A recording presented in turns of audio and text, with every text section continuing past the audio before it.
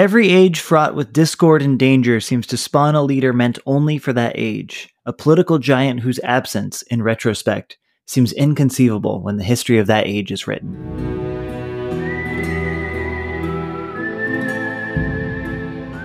Wheel of Genre, the podcast where we thought we were the people in the midst of it, but actually we are just vicariously reading the characters, the stories of other people's lives, like some kind of John Keats cyborg. I'm Zach. I'm Bob. I'm John. That had so many layers. I really don't know who I am anymore. I don't know how long I can keep up these more and more unlikely of puns that keep coming up. Is that a pun or just a crisis? I don't know what it is. All right. This time we read Dan Simmons' The Fall of Hyperion. We are cutting this one up in two, so we read up to chapter 25. Not including chapter 25. We saw the letters, the numbers 25, and we cut it right there. I think the first thing to get out of the way is, how is this one different than Hyperion, the prequel to this? I mean, for one, it's not really resembling the Canterbury Tales anymore. We've not got all these 6 individual stories that are each sort of like separate from the original time of Hyperion, but rather we just have sort of a two, I won't say parallel, but concurrent narratives that we sort of switch back to. We have one narrative, which is, had the sort of different journeys of the members of the Shrike pilgrimage and their sort of encounters with the Shrike after sort of where we leave off after the first book. But we also have this other narrative in which Joseph Seven is the main character, who's the second iteration of the John Keats robot from Brian Lamia's story in the first book. And he's really telling the story of the hegemony and ouster war, the build up to that war, and how he was brought in essentially or ostensibly as a portrait artist for Minor Gladstone. But really, Minor Gladstone seemed to have, more in mind for him, more in store for him than just that. He's afforded quite an importance that's not really warranted by his position. So yeah, that's sort of what's going on. But it is very, very different in that regard from Hyperion, but it does definitely follow directly on from it. I think our answers now, we've talked about when we get information that tells us about Hyperion, that tells us about what's going to happen and about the significance of the Shrike and the pilgrimage. Now it feels a lot more clear each time we get bits of these information, and there's no competing interpretation of these things. It feels like we're getting direct answers, even though we're going back and forth between the Severn part and the pilgrimage. We're getting answers about what the different AI factions want. We're getting answers about what's going to happen with the ousters. So it's drawn out a little bit more, but I think it's more clear now, more straightforward. I can't tell if that's because the first time we encountered all of this new information, it was like wham, wham, wham, like here's some history, here's some culture, here's some technological stuff. Here's these new factions you've never heard of, but you're expected to remember their political allegiances.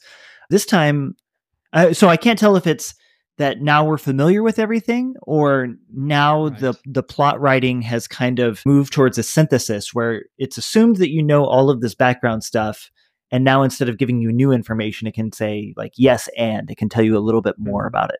In the Severn Tales, where we're with Severn, he's kind of an assistant to Mina Gladstone at this point. He's supposed to paint her and paint what will be a famous portrait of her. So he's just hanging around, but she's also asking him a lot of questions about pilgrimage because he's dreaming them.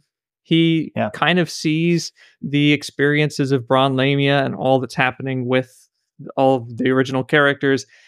But it's nice to see the hegemony's perspective now, because now we're spending a lot of time with Mina Gladstone and we're seeing what is going to happen with the ousters and how intense this war is and how badly it starts to go. The hegemony starts off so confident in each chapter. It feels like they're just going to wipe out the ousters. There's not going to be any problem at all. And where we are now by chapter 25, it's looking pretty bad. The hegemony is not doing well. The presence of Joseph Severn here really does a thing that I like when sequels do, which is add more depth and maybe answer unresolved questions of the prequel book. So this was a big point of contention and question that we never got a real answer for in the first Hyperion book, which was, who is the narrator? Sometimes it feels like the console was narrating, or at least like in the very first part of the book, it felt like that. Other times it almost felt like Silenus was the narrator because of the way that the kind of narration style and the poetics were happening in there. And other times it just felt like an omniscient third person narrator kind of giving us everything. But what we find in The Fall of Hyperion is that Joseph Severn is dreaming everything.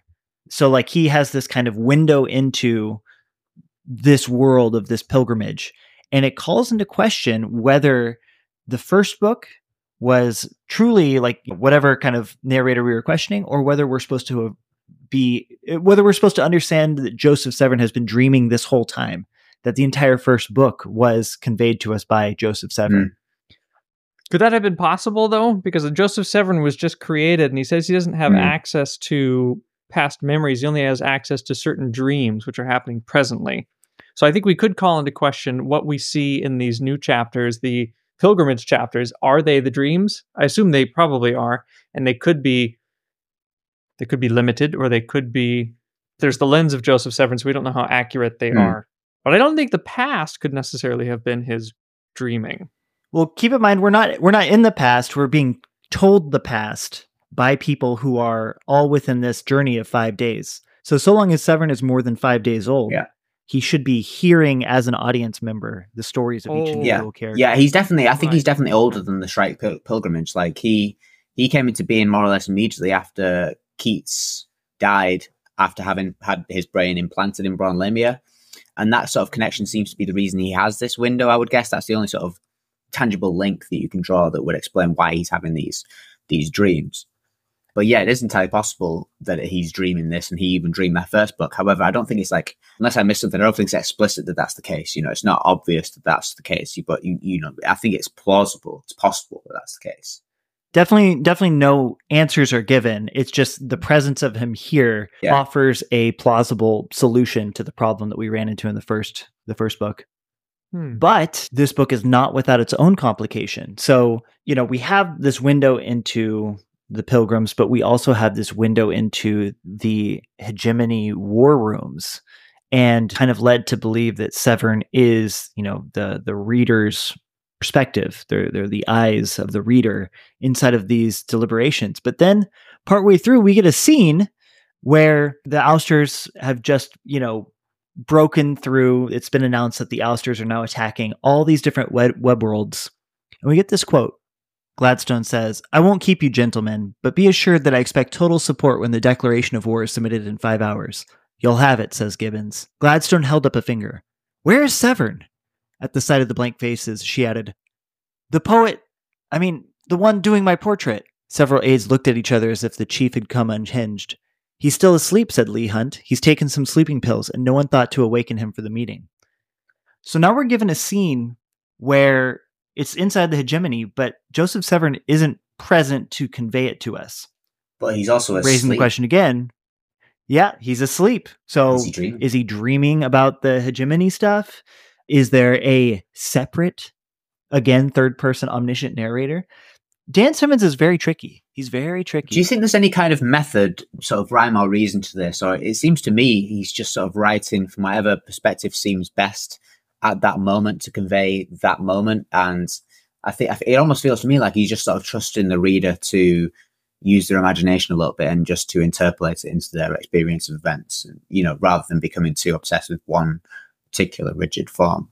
Do you think there's more reason to it than that, or is it just what he thinks is best at the moment for the sake of storytelling?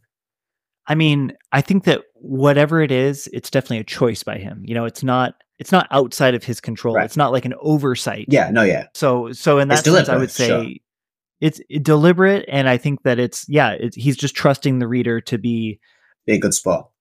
Smart enough to see what's going on, but not like pedantic enough to get really mad about it. Yeah. Yeah, I think so. And I think it seems to me like he's just doing it because that's the best way to tell that particular story. Like, you can't tell Martin Solinus' story without, his unique way of using language. So to have someone narrate that story would be a travesty. But then in the other situation in which, Leonard Hoyt is telling the story, it produces so much more suspense to have him telling it, and then he pulls out these secret diaries. And it also just fits the genre he's writing in. He's writing in different genres, so it shouldn't surprise us. He's also writing in different narrative voices, essentially. Well, let's talk about it in terms of different genres, because the first book was explicitly, it felt to me like different genres, not assimilated together, but side by side, stacked on top of each other. And again, it was not in a pedantic way, you know, he was doing different genres, but it wasn't like this has to be a strict Western, this has to be a strict X, this has to be a strict Y. He was still sort of, you know, not too pedantic about it then either, you know. But I think, I don't know. Yeah. Well, what's going on with this second round of it? A lot less clear from a genre perspective, I would say. I mean, obviously sci-fi, but I don't know. I didn't get any strong senses of any particular genres going on here. Just straight up sci-fi with lots of detective tropes, like Severn again, you know, coming from the first story where it's a detective Bron Lamia, PI Bron Lamia, where that character John Keats is a character right out of a hard-boiled detective book. There's still some of that going on now, I think. So I think if he doesn't know what to write about, he puts Severn in a weird hard-boiled scenario, like going to a bar, getting drunk, and going home with somebody, and then ending up in a gunfight. It's very Mike Hammer. The Gladstone stuff also has this kind of military stratagem that I would associate with like a war novel, you know, this kind of like, it lays out the stakes of what are we doing? What could go wrong? Okay, we're going to gamble on sending most of our fleet to Hyperion, with, you know, of course, someone saying, oh, well, you know, what if the ousters weren't using Hawking drives? What if they're going at sublight speeds? Everyone laughs, and then sure enough, it turns out that, of course they were. To me, that seems like very war novel. You know, you could have the same situations written about like Napoleon or a World War II novels, you know, written in Napoleonic Wars or in like a World War II setting. That's such a part of sci-fi, though, I feel like, especially with the space opera and, you know, Starship Troopers or Ender's Game. There's many scenes in the war room, especially when sci-fis get made into movies. There's always a war room scene. So I feel like it's still part of the sci-fi. Part of the package. And, you know, I was thinking that there was a kind of slasher element to it too, but maybe that's also part of the package. But you have, you know, a group of people on this planet, and one by one, they're getting picked off by the Shrike. Let's talk about these deaths. These deaths are great. We've been waiting for them. You know, only Het gets killed in the first book as far as the pilgrimage, but all of these people, we keep expecting them to die, be murdered by the Shrike, and now one by one, they're just getting slashed, killed. The first one to go, I think, is... Lennar Hoyt is the first one, and then he's reconstituted as Father Duray after getting his throat cut. That's right, killed as Lennar Hoyt. Reconstituted because of the cruciforms into Duray. That was pretty slasher. Going down into the time tomb, into the Sphinx, the Shrike appears and just cuts his throat. Blood pours down him in a river. Yeah, it's a great scene. Who's next? Who is next? Was it Bron Lamia? Silenus. I think it was. Right. This was a really interesting one because Silenus has long claimed that the Shrike is his muse. Mm-hmm. And I love this. The Shrike appears after he's in a moment of deep inspiration. He just needs a little bit more time to finish. And the Shrike appears. And instead of communicating to him directly, and you know, it's said in the book, the Shrike never communicates with anyone. It's that his hand on a piece of paper writes, "It's time, Martin." So it's really taking the muse poet relationship to like really stunning new grounds of like, you know, the muse is also the murderer of the poet, but is communicating to the poet that it's time to die through poetry. And he's like, no. He's like, more time. He's like, no, Martin.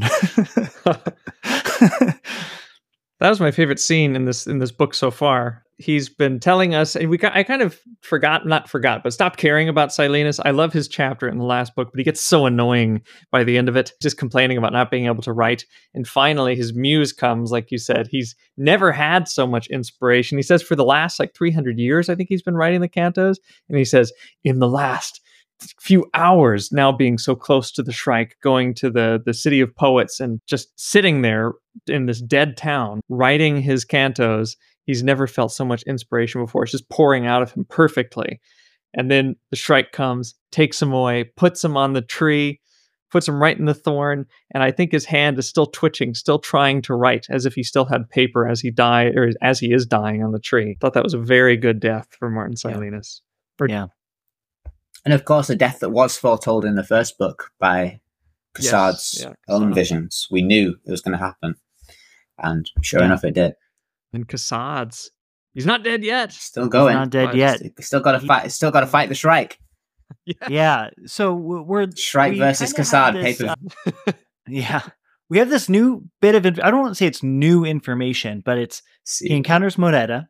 They have a totally destructive battle. It's almost like an anime fight where it's like you can imagine being in front of like the pyramids at Giza and the Sphinx and stuff, and they're just detonating all of these ancient artifacts. And he has this great moment where he's like, I think, is my own life worth more than the destruction of these timeless monuments? He goes, screw it. He just lobs a bunch of he said like an electron gun that, I guess would do like passing through matter in order to just destroy whatever's on the other end. Anyways, yeah, I thought that was really, really fun. Very Arnold, Yeah. And also very Avengers. What we learn is that Moneta, her eyes encountering him for the very first time. And she says, "You're the warrior that has been promised to us by what she calls the Lord of Pain, the Shrike." And we learn that it's not that her and the Shrike are the same thing, but they are tied in a certain way. It does seem like a bit of a retcon, but we can forgive him for that, I think. A what? A retcon? Retcon, short for retroactive continuity, where you see this in comic books all the time. So like in the very first issues of Superman had a totally different story. I don't think he even had a backstory at all. He was just Superman. But then like 10 years after publication, they're like, oh, we need to give him a childhood. So they came up with the story of like Krypton. Don't quote me on this about Superman, but this kind of thing where it's like, you have a continuity and then later writers are like, this actually doesn't really work. So we're going to offer an alternate explanation for how things happened. So in the first book, Moneta's face morphs into the Shrike during a particularly steamy session of militarotica. And we're kind of left with the idea that Moneta and the Shrike are, if at minimum allied, at most one and the same. But here she really lays down the distinction and starts to say like, oh, it's a deception, but it feels like a retcon to me, which is fine. I don't know. I think it's always ambiguous in the first book to what extent she is or is not the Shrike. I think that ambiguity is sort of there. Maybe not a total retcon. Now seems to be at a state of truce with the Shrike, and the last scene we get with Cassad is a leap of faith, a leap of trust as they step into a portal into the future. If she's moving back in time, so that's why she doesn't know who Cassad is, because they've met before. And now if they're going into the future, he's going to find out exactly what her relationship with the Shrike is, but I think she does define it. She is the Shrike's keeper in a way, and she's in charge of the time tombs. So she's in charge of making sure the Shrike makes his appointments, essentially. It's interesting that there are all these like staggered relationships over time in Hyperion. This almost seems the reverse of the relationship that Merian Aspic has with Ciri, the grandfather of the consul, in the Maui Covenant story, the consul's tale, and the final tale of the Hyperion 1, in which he, is going forwards in time and then seeing his beloved at like 10 years, 11 years in the future each time. So that, he sees her on 7 occasions. The first time at 60, she's 16, and the last time she's like 70. But here it's kind of like she's constantly seeing Cassad again, but they're heading in the opposite direction in their relationship. So the first time he meets her is the last time she meets him, right? So interesting. All this play of time that's still going on in this book. So I guess that's one big continuing theme from the first book, is this, confusion around time. And that's also significant, isn't it, to the sort of the Hyperion War as well, or the reason why the Technocore couldn't prevent or predict the war from happening, because of this unknown quantity, which is Hyperion. And that kind of makes it a more interesting conflict, I think. Most conflicts and most stories take place on a 3-dimensional plane of, bad guy over there, good guys over here, who's going to win. This takes place in space. ousters over here, technocore over there, hegemony over here, but also time.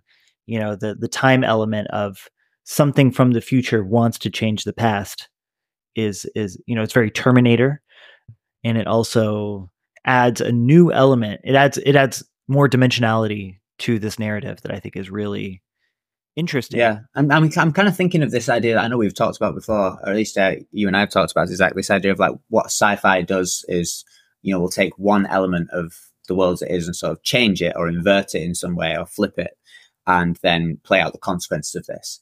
So it seems like that seems fundamental to me of like sci-fi. So the shrinking man would just be that one element changes, he gets really small. Whereas a book like Hyperion, these larger sort of sci-fi epics have multiple sort of inversions going on simultaneously and in different locations, kind of like, a watch with the gears turning in different ways. And Hyperion very much like feels like that. There's a lot of shifts going on, but it is based on these inversions, which so you can pick out and investigate separately, but also, I don't know, it's harder to coalesce them into a single whole. So you get these, possible retcons and different narrative voices and stuff. It's like there's so much going on that it's almost hard to make a whole of it. And I guess that fits with the theme of Hyperion being complete, the fragmentary as being sort of, the nature of literature in a way. Silence is unfinished poems, is unfinished cantos.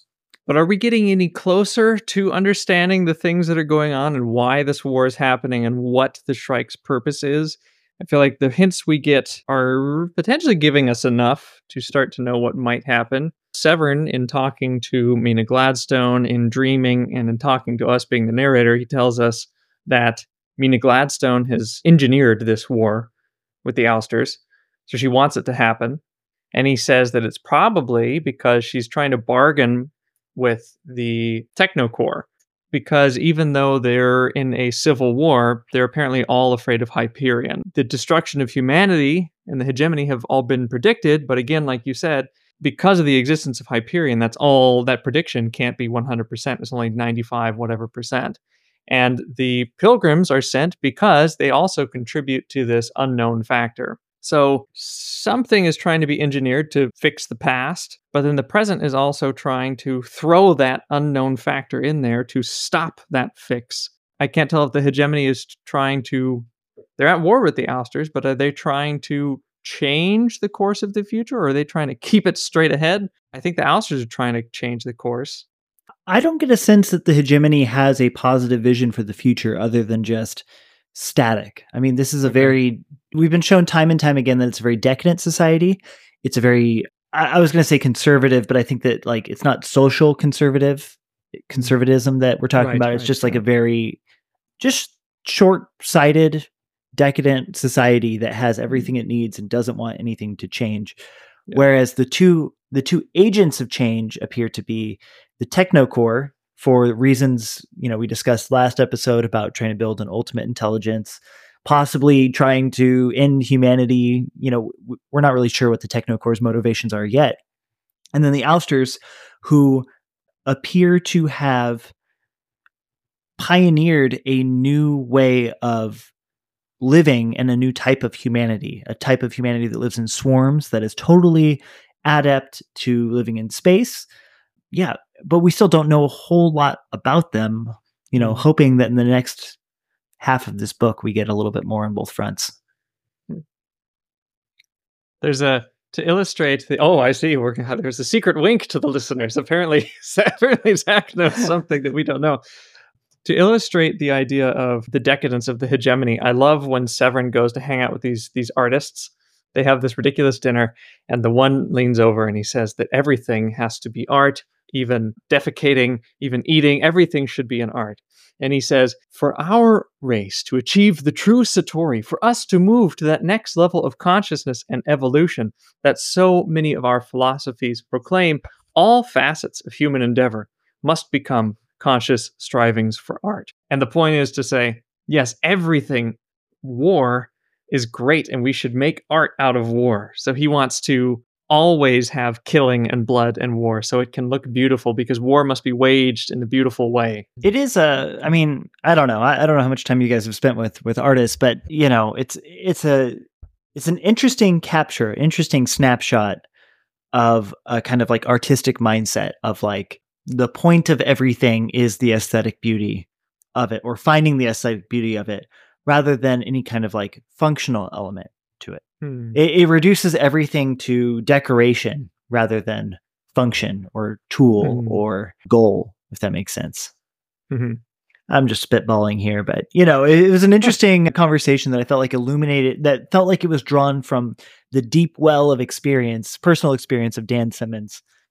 Well, it's also the funny sort of like context of that scene of it. It's taking place, if I think of it, in a dinner party of some kind, and there are different people there. So Seven's there, this other artist Reynolds is there, but also General Morpurgo is there. And this artist Reynolds, who you just quoted, also says like he refers to an obsolescent will to win, and then Morpurgo reacts to this, or a voice officer reacts to this: the obsolescent will to win. He says, "Of course, obsolescent. Do you think a sculpture wishes to defeat the clay? Does a painter attack the canvas? For that matter, does an eagle or a tomahawk assault the sky? Eagles are extinct," grumbled Morpurgo. "Perhaps they should have attacked the sky. It betrayed them." Then that's where the conversation ends. So I think it is. I don't know how much I would be willing to hinge like too much of like I don't know Dan Simmons' own view on that sort of comment, but it certainly, I think, goes to show the sort of unique humor a little bit of this book as well. I think it is quite a funny book actually, which we've not really talked about, but it is kind of an entertaining read. It's kind of funny. It's trying to be funny at least. I think it also, this sort of idea of true to story is like shows that Reynolds is sort of part of this Zen Gnostic sort of cult almost, of religion, I suppose. Yeah, religion. Which is still clearly very popular among the artists.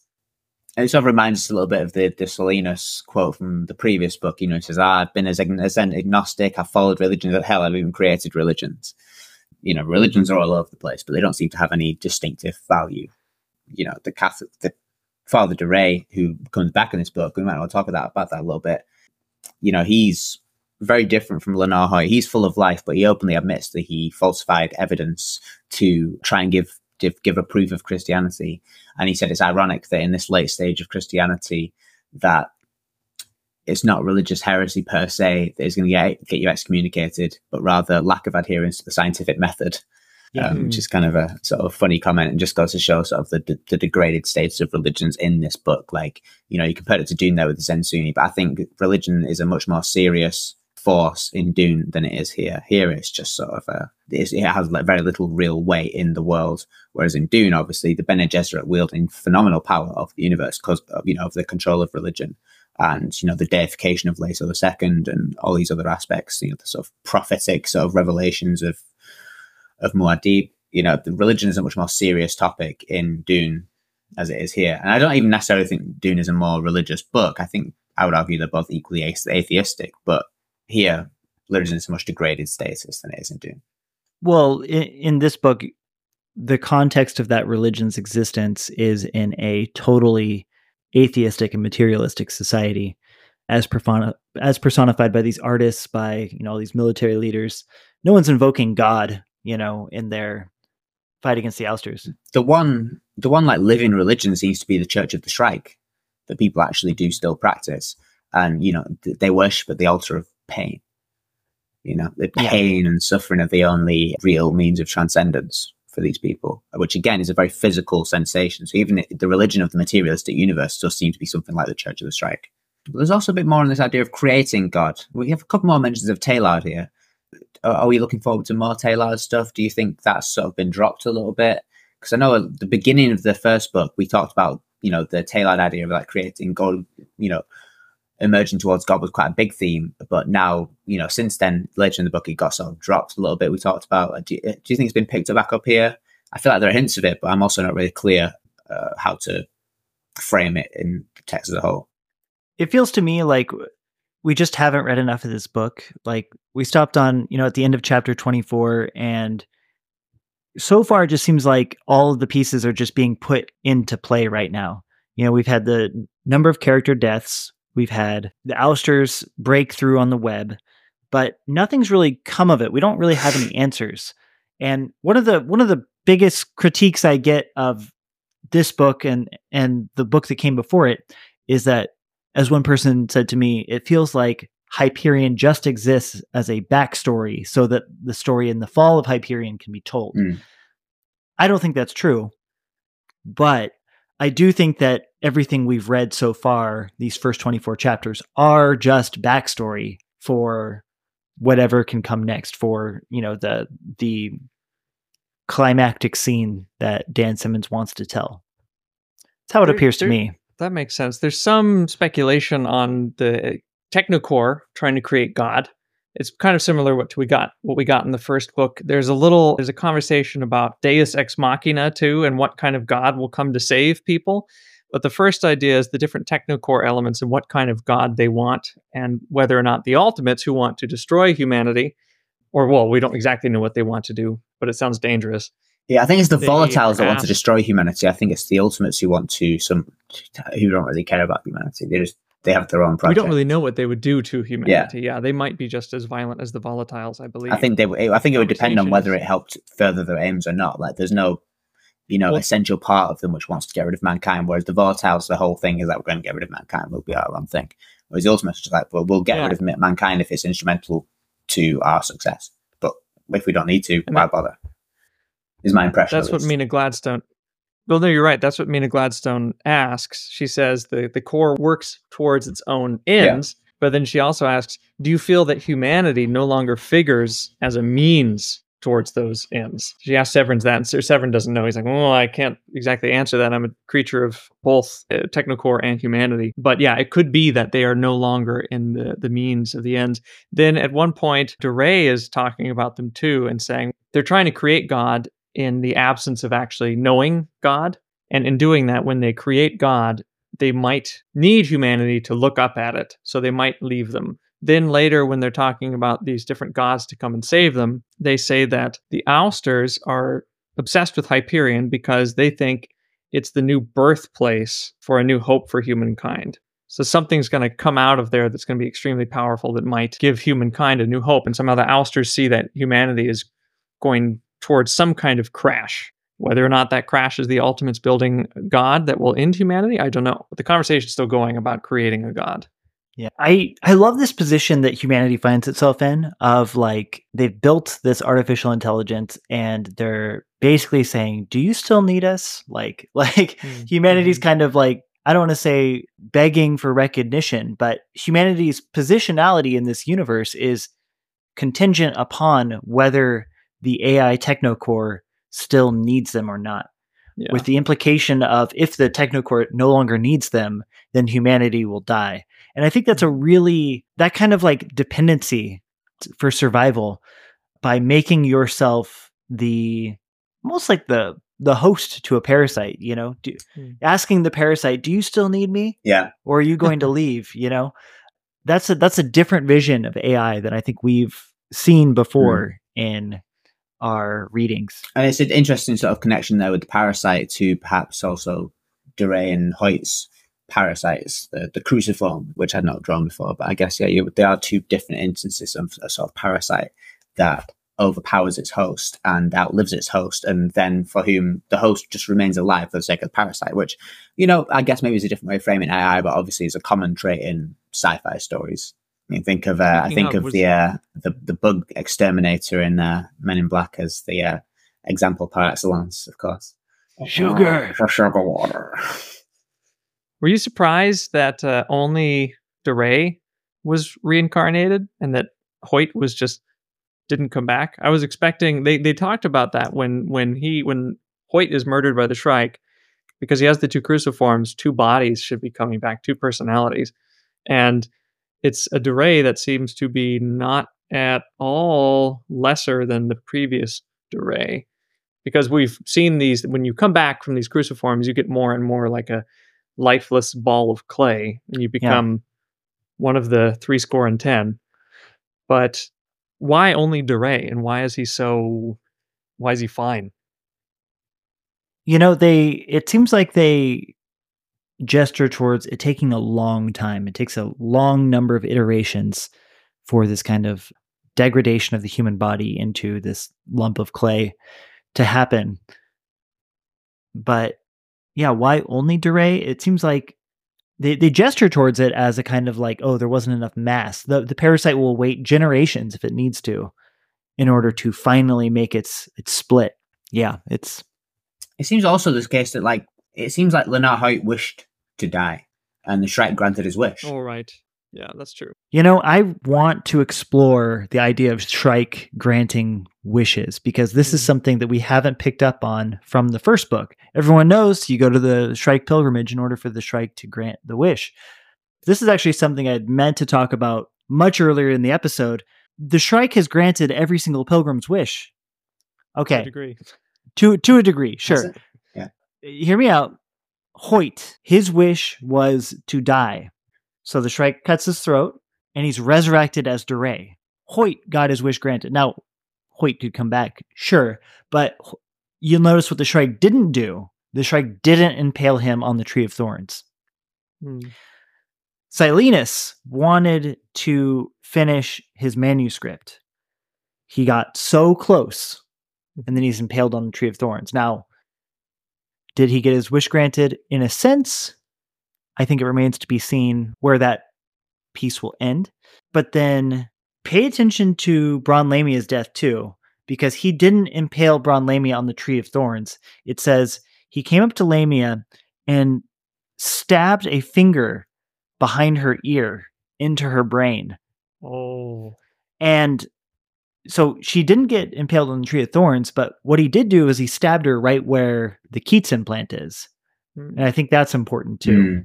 If I recall, her wish was to learn more about the Technocore. She's trying to get to the bottom of, this grand conspiracy that she sees playing out. She loves but all my the point mysteries. is, he's not just killing all these people. All of the way they die are intimately tied to their wishes. Yeah, you're right. I'm not convinced that Silenus gets his wish, though, because he doesn't finish his cantos, which was his wish. So it seems like the Shrike isn't really interested in granting wishes. But I don't know, I wonder if maybe there's something in it for the Shrike does it need people's wishes? Does it somehow need other people's belief in it? Is it one of those type of creatures? I don't know. That could be the case, because it doesn't seem to be doing it for their sake, because they don't really get what they want. It seems to have its own end for sure, but I think that end has to remain a mystery. Not has to, but I don't think Dan Simmons would ever tell you why the Shrike does anything. Or I guess what I'm saying is the Shrike parasitic on our belief in it, or is it parasitic on our wishes and fears? Is that the point? Well, it does seem to like to torment people. That's a pretty, big indication that whatever it's doing is in some way tied to people's experience of the Shrike. I mean, if they're on the Tree of Thorns, wriggling around, not dying, then, it seems to be something the Shrike is concerned about. But it also raises the question, because to me, Moneta doesn't seem like a villain. Moneta is not villain coded. You know what I mean? So if Moneta is in a sense allied with the Shrike, it really calls into question how villainous the Shrike is, despite the Shrike being maximum villain coded, one-dimensionally villain coded. Well, isn't she said to be like his keeper or something? It's not really clear what that involves. She seems almost to be sort of like his manager or his carekeeper. Yeah, he's his keeper. She says, I am his consort and nemesis. I am his keeper. She refers to it as the Lord of Pain. She's speaking to Katard. She says, the Lord of Pain awaits. He says, you are his servant. She says, never. I am his consort and nemesis, his keeper. You came from the future with it? No, I was taken from my time to travel back in time with him. Then who were you before? And then the question is interrupted by the appearance of the Shrike. I like that word nemesis, because, on one end it means, a rival, an arch enemy. Yes, I'm reading from the dictionary right now. But the other definition of this is the inescapable agent of someone or something's downfall. And to me, that raises a question: is the Shrike the agent of Moneta's downfall, or is Moneta the agent of the Shrike's downfall? It's an ambiguous statement when she says that she's his nemesis. We've not really talked much about Mina Gladstone. She's a very vivid character. She's very, influential in the script. We opened the episode with a quote from or about her, but I don't know what she's like the biggest new addition along with Seven in terms of characters, but she doesn't seem, I don't know, like she's humanized a lot more in this story than she is in the first one. The first one, she's just this disembodied figure that we only ever see in what's it called, Fatlines, right? She's seen in Fatlines, holograms. But here we actually do meet her, and she's a lot more, at least for me, she's a lot more of an interesting and sympathetic character than I anticipated. She almost is described as being like a kind of Machiavellian dictator of a sort, or at least a sort of just a bureaucrat, authoritarian. But here she's, I don't know, a lot more sympathetic, I would say. She's quite an admirable character. I think it's harder here because we don't have a lot to go on in terms of her character. We're not really sure of her motivations. Without knowing a character's true motivations, it's hard to evaluate their actions as they move through the narrative. We're told at the start of Hyperion, she tells the consul that, quote, "Our intelligence report suggests that at least one of the 7 pilgrims is an agent of the ousters. We do not at this time have any way of knowing which one it is." But then in this book, we're told Gladstone loved the web. She loved the human beings in it. For all their shallowness and selfishness and inability to change, they were the stuff of humankind. Gladstone loved the web. She loved it enough to know that she must help in destroying it. So we've gone from this idea of Gladstone being aware of a spy and presumably wanting to stop it, to now understanding that Gladstone is actually the puppet master of the downfall of the web. But we don't really understand why. We're not given a reason. So she's a mystery at this point. I have another quote that's the same kind of idea, but it's comparing her and the consul. It says, "The consul had sold his soul and will pay a terrible price, but is nothing compared to the treachery Gladstone was prepared to suffer for. As the symbolic leader of 150 billion human souls, she was prepared to betray them all in order to save humanity." What on earth does that mean? Why is she destroying humanity in order to save it? Is it playing with time again? Maybe 2 different realities? If it's this Schrodinger's time tomb, do you have to destroy one to have the other one open up and everything's fine again? I don't know, but it also could be that she's like Leto, putting everyone in a terrible golden path, destroying humanity for 600 years so it can't grow, and then letting it fly to avoid some other terrible event. But 150 billion people, I don't see how you can kill 150 billion people and decide that it's for a greater good, or that it's the means to an end. We have no idea what the end is. Guess we'll have to read on and find out. Yeah. This is the tricky part about reading only half a book, I guess, is that leaves us with more questions than answers. No, maybe that's a good thing. Yeah, maybe it is. I'm sure. Eager to find out how it finishes. Next time, Fall of Hyperion, Part 2. Talk to you later, Bob and John. Talk to you later, John. Zach. Talk to you later, Zach and Bob.